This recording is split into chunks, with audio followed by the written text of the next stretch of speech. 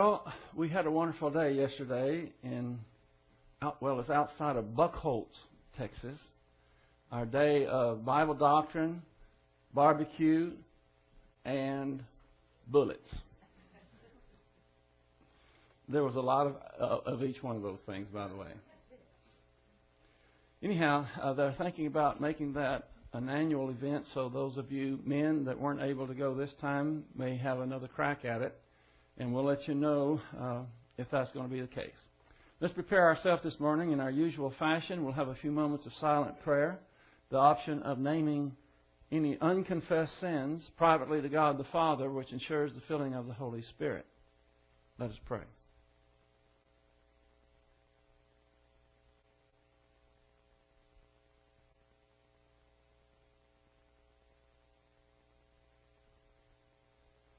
Heavenly Father, we thank you for giving us another day to be here, to exploit your grace to the maximum, to grow in grace and knowledge, to be prepared to be good servants to serve you, so that we will have no fear and have great anticipation of the victory that our Lord Jesus Christ will have not only on earth, but also the victory over death which He gives us.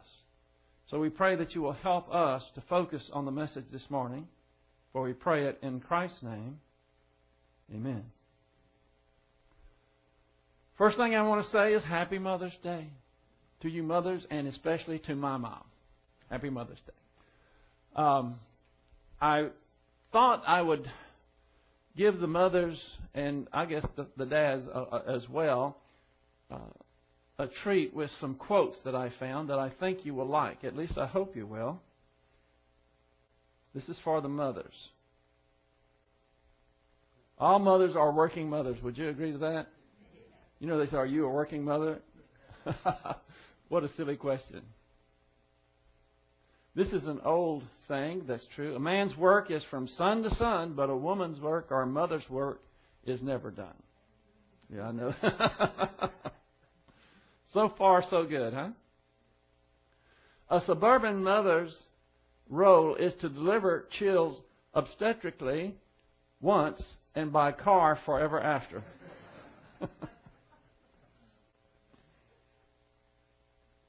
A mother understands what a child does not say. Before I got married, I had 6 theories about bringing up children. Now I have 6 children and no theories. If he has 6 children, he probably doesn't have much of anything else. Biology is the least of what makes someone a mother.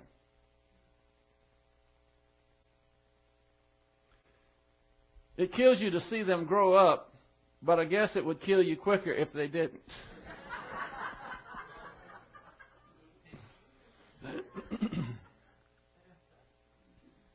Children are a great comfort in your old age, and they help you reach it faster, too.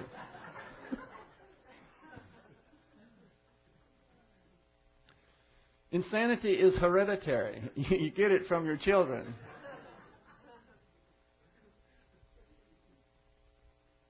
There's only one pretty child in the world, and every mother has it. That reminds me of before I had a daughter, I thought all children were ugly. Bald-headed, no teeth, looked like old men, only they couldn't control themselves at either end. They slobber all over themselves. And I never could understand. People would go and see a baby, and it's all contorting. It's can't even move smoothly. And oh, how beautiful. I'm thinking, what are they seeing? Until I had my daughter. She was by far the most beautiful daughter. I know you laugh, but it's true. I've got pictures. Sweater. Definition of a sweater. A noun. A garment worn by a child when his mother is feeling chilly. That's not supposed to be funny. It's true, isn't it? Each day of our lives, we make deposits in the memory banks of our children. Now, that's good for both parents, both the mothers and fathers. The children are watching and they're learning and they're filing away what you say and what you do into their memory banks, and it will be there from now on. So, I thought you might like those quotes. On a more serious note, we are very thankful for godly mothers. They are becoming like godly men, fewer and fewer. And what an example we have in this church of so many mothers that are sterling examples. And we appreciate that. Just thought I'd tell you that. Excuse me. By the way, if you're a woman and you do not have children, read Psalm 113. Okay? Now we're going to get on with our Joshua series. So if you'll turn your Bibles to Joshua chapter 5.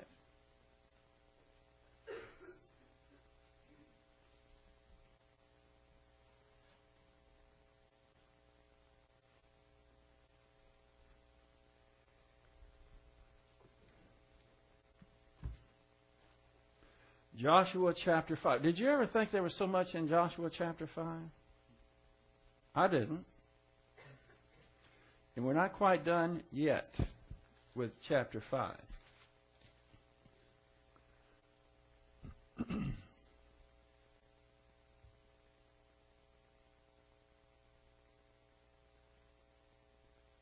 We're going to start with verse, let's see.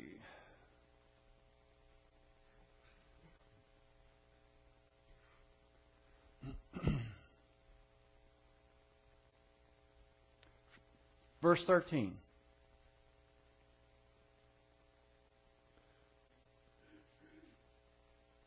Now it came about when Joshua was by Jericho, they lifted up his eyes and looked, and behold, a man was standing opposite him with his sword drawn in his hand. And Joshua went up to him and said, "Are you for us or our adversary?" And he said, "No, rather, I indeed come now as captain of the host of the Lord." And Joshua fell on his face to the earth and bowed down and said to him, "What has my Lord to say to his servant?" And the captain of the Lord's host said to Joshua, "Remove your sandals from your feet, for the place where you are standing is holy." And Joshua did so. Tell you what, when you're in a position like Joshua, you have such great responsibility. You see both the Lord's testing and His faithfulness. They've crossed the river. They've done everything as the Lord intended. And they had the Passover. All this had great significance. But now it was time to get on with the business of conquering the Promised Land. And right before them was a city that they could not go around. They had to take the city, a fortified city, Jericho. And God had not told Joshua anything about how you are going to take it. When are you going to take it? Nothing. And so you can see Joshua, he's no doubt anticipating, he's thinking, okay, I need instructions. And so I don't know whether he was just walking out and he was kind of perusing the walls of Jericho and trying to decide what to do. Anyway, the last thing that he expected was to see a man that confronted him with a drawn sword. Now, the first thing he thought probably was, who is this guy and what is he doing with a drawn sword? I didn't give any orders for anyone to be out here, much less with a sword that is drawn. And he was probably also thinking about, he was meditating, how am I going to take this city? Because it had actually Jericho had two walls, double walls, thick walls. They had no battering rams. They had no towers to put into place. They had no catapults. They didn't have anything that would be the normal implements of war that would be necessary to take a fortified city. And so as he's thinking about this, he goes out there, and then this man confronts him. And Joshua was a brave soul. He was at least as old as I am, probably older. And here he has this man, this soldier, with a sword drawn, and he asks him the question, are you for us or against us, essentially? And then, of course, the reply is, no, rather, I come as the captain of the hosts of the Lord. And you think, Joshua thought he was the captain of the hosts of the Lord. A bit confusing. And Joshua was ready to fight this guy if necessary. He didn't turn and run. He was getting the facts. That's what any good leader does. Anybody in responsibility needs to get the facts, and he's getting the facts. And so he tells him that this man, that he is the captain of the host, and Joshua falls on his face and asks, what does my Lord want of me? Now, the answer that the man gave is really giving us information as to his identity. The word host in the Hebrew, the Lord of hosts, you hear that sometimes, usually, not always, but the great majority of the time is referring to angels, to the angelic armies. Few times not so, but most of the time it is referring to the angelic host. So him saying that he is the captain of the Lord's host would give you an indication that he's not just an average man, because he's in charge of not only the Israelite armies, but also the angelic host, the armies. So that gives us some revelation. And then we're not sure in verse 14 to what degree that Joshua understands the notability, the authority, the personage of this man. He knows for sure that he's outranked. And that's why he asked him, what would my Lord have me do? Because he doesn't know. What we're going to see is this is no less than the Lord Jesus Christ. And it doesn't appear necessarily that he knew that at this point. But he wasn't going to take issue with him and argue over who had the most authority. He understood that he was outranked, and so he's going to submit to that. So he recognized that it doesn't matter how far you advance, how much authority you may have, there's always someone that has higher authority. In the household, the husband is the authority. You don't go higher than that in the household. But does that mean that the husband is not under authority? Not at all. Answerable to the Lord. In the local church, the pastor-teacher is the authority. Does that mean that he's not to submit to a higher authority? Of course not. He's answerable to the Lord himself. It doesn't matter where you go in society, whatever the ranking may be, always someone is going to be over you in authority. He recognized that. Even if he didn't recognize it was Jesus Christ, he understood that this person had authority over him, and he was willing in an instant to submit to him. And it wasn't out of fear. If the man would have said, I'm not your friend, I'm your foe, I'm your enemy, I don't know if Joshua had a sword with him. Probably did. They would probably start engaging in battle right then. So that's a few of the things we learned about verse 14. He says, I am the captain of the host of the Lord, even the angelic creatures. And that's when Joshua fell on his face, bowed down to him, and he wants to know, I'm your servant, what would you have me do? Now, verse 15, this is the last verse in chapter 5, and it's very interesting, a lot more than what just meets the eye here. And the captain of the Lord's host said, Joshua, remove your sandals from your feet, for the place where you are standing is holy. And Joshua didn't hesitate to do that. Now, where have you heard that before? Have you heard that before? Turn in your Bibles to Exodus chapter 3, verse 5. Exodus chapter 3, verse 5.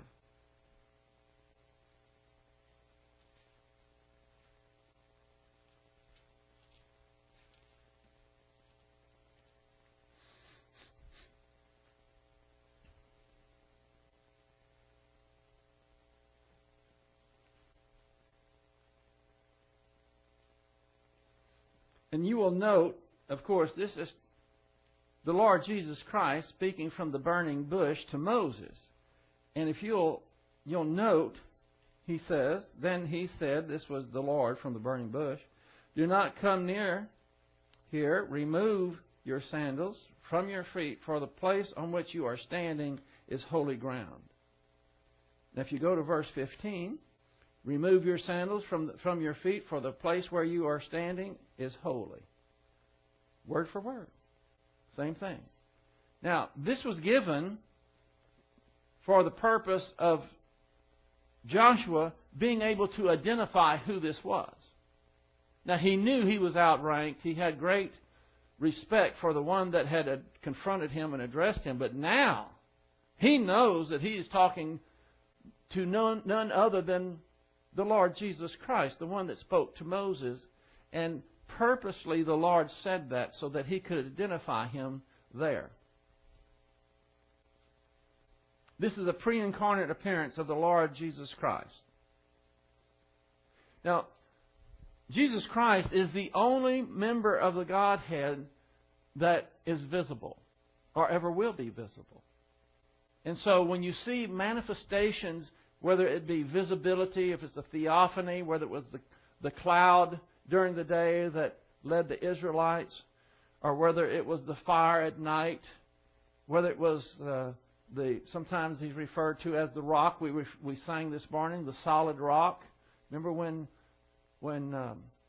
Moses hit the rock and the water came out? There's all types of revelations of Jesus Christ, but it's always Jesus Christ. And here we have another manifestation. Now this is not the same as the incarnation. There was another time that Jesus Christ revealed himself as a man. Let's go there. That's in Genesis chapter 18 and verse 1.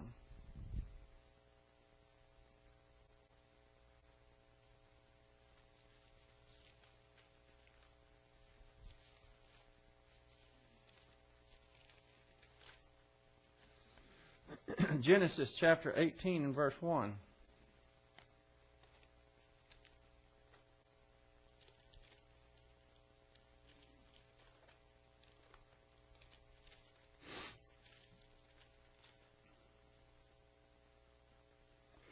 Now this is referring to Abraham. In verse 1 it says, now the Lord appeared to him, that would be Abraham, by the oaks of Mamre, while he was sitting at the tent door in the heat of the day. And when he lifted up his eyes and looked, behold, 3 men were standing opposite him. The Hebrew word here for when he looked and behold, it wasn't as if he saw them coming from a distance and they got larger and larger as they came into his vision of sight. It's as if he was just looking around and the next thing he knew, there were 3 men standing in front of him. And when he saw them, he ran from the tent door to meet them and bowed himself to the earth and said, my Lord, if now I have found favor in your sight, please do not pass your servant by.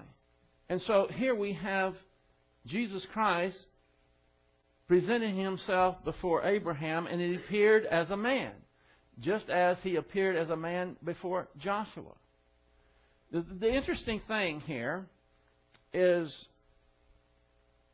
that Jesus Christ appeared as a traveler to Abraham. What was Abraham? He was a traveler. He appeared to Joshua as a soldier. What was Joshua? He was a soldier. So it appears that when Jesus Christ identifies himself with people, when he manifests himself in this way, he appears as he can identify with the person's situation. In other words, he identifies himself with the situation of the one in whom he visits. What about Moses? We just talked about Moses in the burning bush. Now, he presented himself or identified himself to Moses as fire. Now, how does that jive with Jesus Christ appearing to people in and identifying Himself with the situation in which they are in. That one seems to be a little harder. But we know in Deuteronomy chapter 4, verse 20, it says, "But the Lord has taken you and brought you out of the iron furnace from Egypt to be a people for His own possession." Over and over again, when you read in the accounts in Genesis about in Exodus as well, the Israelites being in captivity, it is related to fire. It's related to a furnace. And so when Jesus Christ appears to Moses, He appears as fire because that's what he can identify with. The time that they were in bondage is related in the Bible as fire.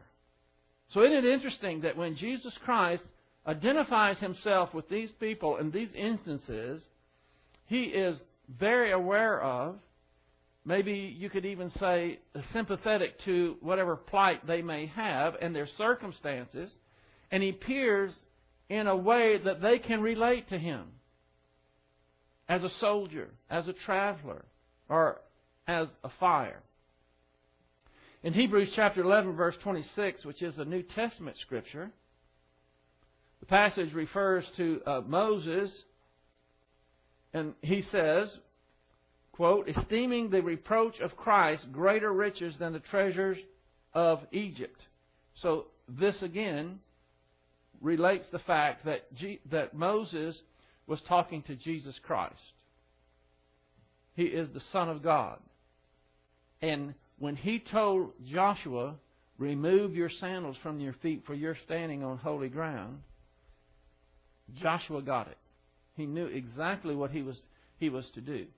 Now, here's something that we can relate to. How about when Jesus Christ came in the incarnation? You all know what the incarnation is. That's when He was born of a virgin and He became the God-man.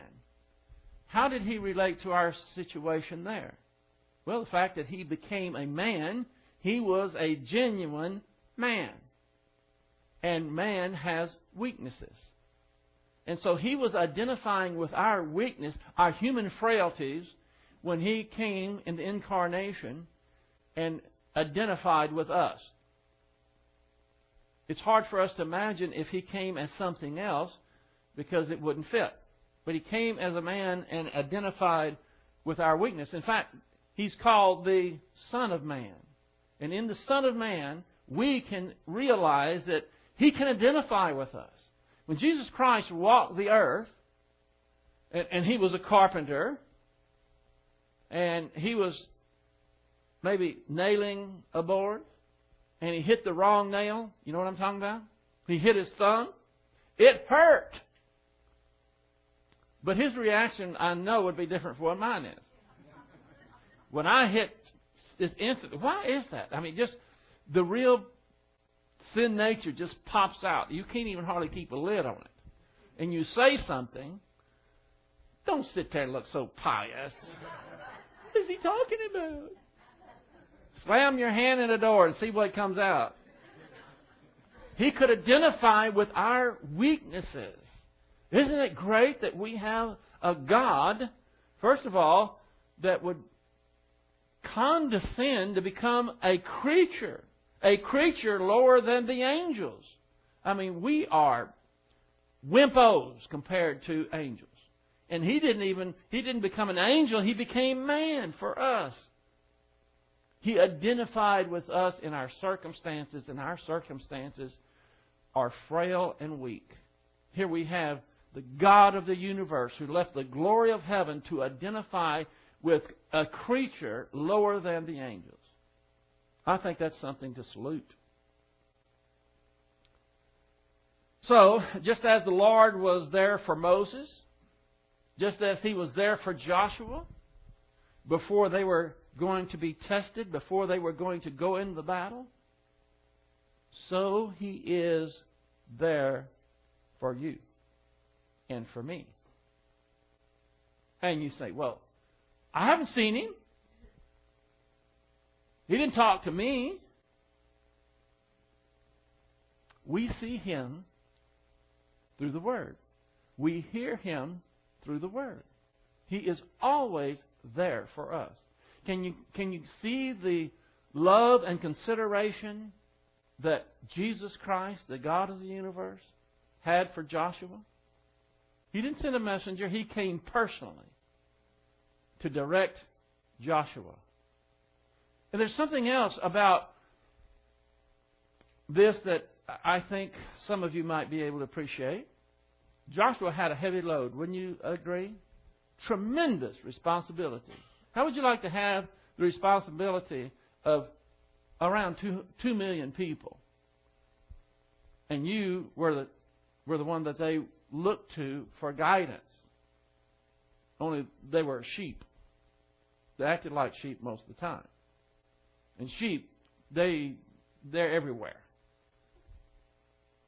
Herding sheep is kind of like herding cats. It's they just wander off. What I think about when I think about herding sheep and cats and so forth, I used to be a substitute teacher from time to time at Burton, high school and elementary school. And about the second time they called me to come teach, it was the kindergarten or first grade. They're little toddlers. And it was in the gym. And I thought, this is going to be easy duty. And there was about 20 of them. And so I said, okay, we're going to line up. We're going to have these 4 rows of 5 kids. And I get them all, and they're just wandering around. And I'd get them all in. I'd get this one in line. I'd get this one in line. I'd turn around and get this one in line. And I'd turn around, and there's nobody behind me. They're just wandering. And that's what I did the whole time. We never got a line. Well, we got them for a minute or so. And that's what I'm thinking about Joshua. Only he had 2 million. And, of course, it was much more serious than that. Now, the reason I'm bringing this out is because when he saw that this was the Lord Jesus Christ, first of all, he had great awe and respect, humility, and very willing to submit. But this is the other side of that, and that is he was very relieved. He was very relieved that someone that was more powerful than him, someone that had more wisdom than he did, someone was really the one that was taking charge. And that's the way it is with us, isn't it? I don't know how heavy your load may be, but we need to see the Lord Jesus Christ standing there with a sword in His hand ready to do battle for us, because that is a great relief. And I'll say this now, and I'll probably close with this same thought. What the Lord was telling Joshua is, the battle is the Lord's. It's not your battle. It's my battle. Look, I have a drawn sword. I will do battle for you. And when we get into chapter 6, which we're about to get into, he's going to tell Joshua, I have already given you Jericho, the king, and all the soldiers. He didn't say, I'm going to give you them. They're already yours. Now, wouldn't that be a great relief with the battles that you're facing? The Lord is coming to you this morning through the Word, as it were, with a drawn sword, and He is telling you, you better forget about the enemy. You better forget about being afraid. What you better do is recognize who's in charge and who I am. And I'm on your side. And I've already given you the victory. That's what He told Joshua. And what can you do then? Just relax. Isn't that great? See, the battle is up here. And the Lord is telling us this morning, I'm on your side. My sword is drawn. What you need to do is to reverence me. It's all about me. It's not about you and the enemy. It's about you and the Lord. What is your relationship with Him? What is your trust like with Him? I think that's a beautiful thing, what He did for Joshua. Now, here's one other thing. I don't know what what his thinking was after there was somewhat of a pause. They went through the river. A lot of excitement, a lot of wonderful, great things had happened. And now there's kind of like a little pause, and he's thinking, what now? I don't know how long he thought that, but it must have seemed like an eternity. I don't have any instructions. These 2 million people are ready. What are we going to do? When are we going to move out? We don't have any embattlements. How are we going to take this city? I don't know anything. You ever been like that? Been in a situation? Here's what I've got to do. I don't have anything to do with it. I don't have a clue how I'm going to do it. The Lord waited probably a lot longer than what Joshua wanted, but he was faithful. Joshua relied on the Lord, and the Lord not only did not send a message or a messenger, he showed up personally. And he saved the day for Joshua. I'm telling you what, after Joshua was probably alarmed, maybe a bit frightened at first, wouldn't you be startled at least? You're out there, that's the last thing you expect, and then this guy says, I'm the captain of the Lord's host. And you think, Didn't know that. I thought I was the one. Then the next thing you know, when he says, take off your shoes, whoo! Joshua was very in awe of who was there, but he was very relieved. You want to be relieved today? What are you facing? We can take a lot of note from this, can't we? I think that's a fantastic way to stop or end chapter 5. Now we're going to chapter 6. Are y'all ready? Are y'all ready? Okay. Chapter 6. Now, chapter 6 starts already with a problem. Because when you see chapters divided, that's not inspired. Someone decided to put chapter 6 starting right after verse 15 of chapter 5. It's an arbitrary thing. Most of the time it doesn't make that much difference, but what we need to know about this chapter is actually chapter 6 should have started between verses 12 and 13 of chapter 5. I'm just saying, when you see the context and you see what's happening, that's where the chapter should break. And when you look at verse 1, let's read verse 1. Now, Jericho was tightly shut because of the sons of Israel. No one went out and no one came in. Okay, we already knew that, didn't we? Remember, the Canaanites were so frightened that they thought, well, we have Cushan. The Jordan River's a mile wide. How are they going to cross that? We've got some time. The next thing they know, sorry to tell you this, but the Israelites have crossed the river on dry ground, and their God is coming with them. And what did they do? They were in the middle of harvesting. They just dropped everything, all their food, everything, and ran and got behind the walls. And so what did the Israelites do? They had their harvest. And God had designed it that way. And the reason that they did that is because of the walls. Now, this is going to be huge. What do you remember about Jericho? Even maybe as in a vacation Bible school. The walls, right? It's about the walls. The walls fell down, right? Well, even here in verse 1, and by the way, verse 1 is parenthetical. It's just inserted there to give you information, but it's not necessarily in the flow. So, it's about the walls. The reason no one could go in and no one could come out is because they had a huge fortified fortress with double walls.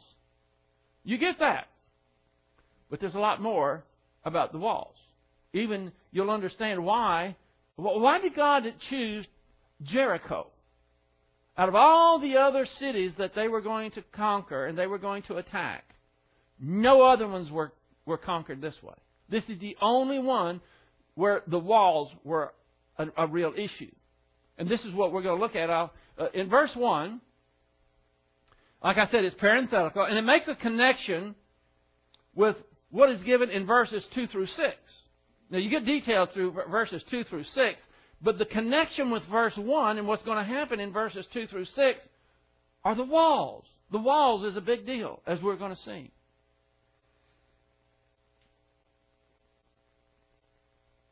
Verse 1 demonstrates that the Canaanites put their trust in the walls. You got that? The Canaanites, the unbelievers, trusted the walls. They could have fled to the mountains. They could have fled to maybe other cities. They could have met the Israelites out on the field of battle. But they didn't do any of those things because they ran and they hid behind the walls. Why did they hide behind the walls? Because they thought, we're safe now. That God of Israel can't touch us here. They were thinking that, well, what they didn't know is that there is no place safe. There is no wall big enough. There is no safe house for someone to hide from the righteous judgment of God. And they had to learn a lesson. Did they learn the lesson? What happened to the walls? The very walls that they were depending on to save them is what killed them. That makes me think about the unbelievers. The very thing that unbelievers think are going to save them, their good works, are going to be what they're indicted for at the great white throne. Because no one can hide from the righteous judgment of God. So God is going to teach them a lesson with walls. You want to hide behind the walls? Have at it. I wouldn't stand too close. So that's what He's going to teach to the unbelievers. Now, we're also... here's a verse that tells you that they depended on walls for safety. Deuteronomy chapter 28 verse 52 says, "And it shall besiege you in all of your towns until your high and fortified walls in which you trusted come down throughout your land." So that was the typical thing. And if you had a city, it was fortified. It had walls around it. The bigger the walls, the thicker the walls, the more of them you had, the safer you were. That was the idea. Now, the Israelites had to learn a lesson about walls also. You know what their lesson was? Remember when the spies went in the first time, before they were supposed to cross the river, and they sent the spies out, and they spied for 40 days, and they came back and gave the boo-hoo report. Remember that? One of the things that they were crying about was the fortified cities, which means they have big walls around them. What the Israelites trusted the walls also. They didn't think that God was powerful enough to penetrate those walls. So they had to learn a lesson also. They actually kind of agreed with the Canaanites, the unbelievers who ran and got inside the city to be protected and depended on the walls. The Israelites thought, well, what can we do?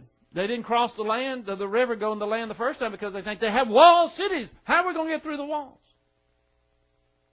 Israelites didn't have any strategy or any tactical movements as an army to penetrate walls. They never did that.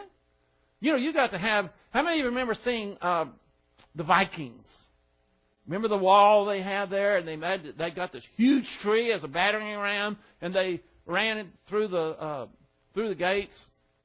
And they have towers that go. They used to have big towers to where they would just roll the tower up to the wall to get over the wall. And then they had catapults. They had all these armaments and things. They didn't have any of that. And so they didn't trust their God that He could take care of business. Because, after all, who can get past the walls? So He's going to teach the Israelites, you need to trust me also. And the very first verse really relates to everything that's going on after it, because it's what? It's about walls. Numbers chapter 13, verse 28 is where it was talking about the fortified cities, and they were boo-hooing and just could not get past the idea that we can't take these people because they had fortified cities. So God made an issue of the walls to teach the unbelievers that nothing could deliver them from His righteous judgment. And He also used the walls to teach the Israelites that nothing could prevent Him from fulfilling His promises. You got that? That's why it was all about the walls. I'll give you more information about this next time. But they have done archaeological digs, of course, around Jericho. And it's the only city where the walls did not fall in. Normally, you know, when you have battering rams and all this, the walls fall in. This time they fell out. course, that's just a coincidence.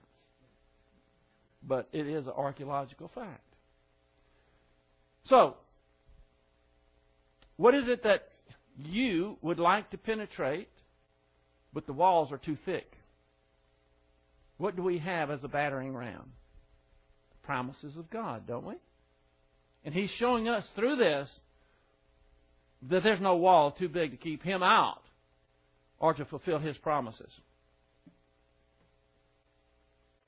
Are you sure that you don't have any walls around that are too thick for you, and maybe you're thinking it's too thick for God? Aren't these applications great? I had to see the thing about it. I have to think about these things too. Only I do it before you get it. When I make this application, and I'm saying, do you have any fortresses that you think that, well, let's get real. God can't handle that one. I have to deal with that in my own life first. So I might seem somewhat relaxed now, but I'm not. I'm squirming when I'm thinking about, oh yeah, what about that one? Verse 2 is clear that it was the Lord who confronted Joshua. We've got to close on this. Let me hasten here. This is verse 2 of chapter 6.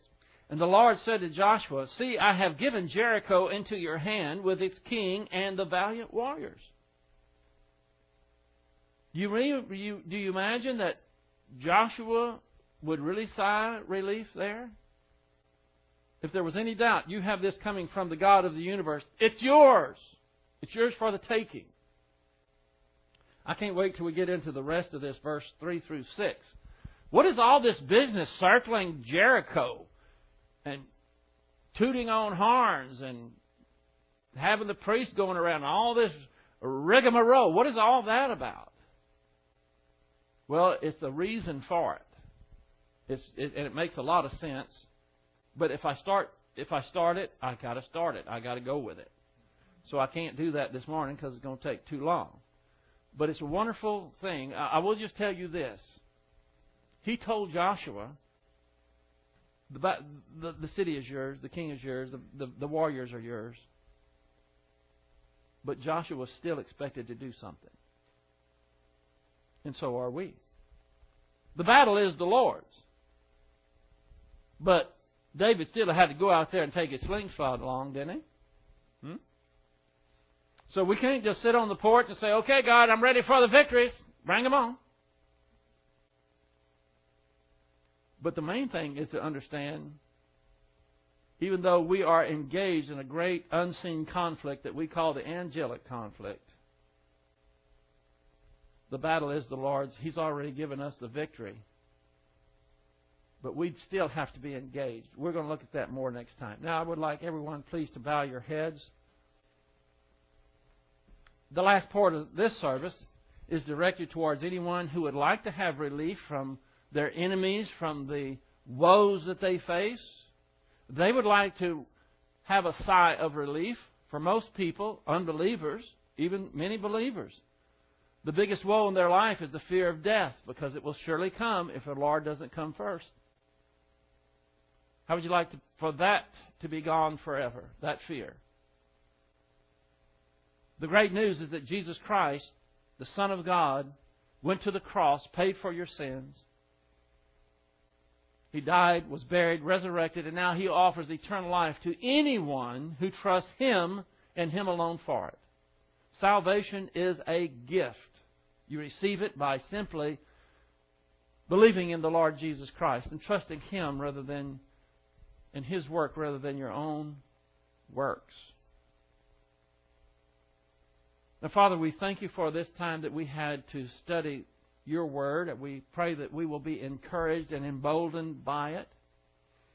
We thank You for the wonderful mothers that we have in this church that are such good examples. May we all learn from them and have the good sense to follow their lead, and that they will continue to be godly mothers. For we pray this in Christ's name. Amen.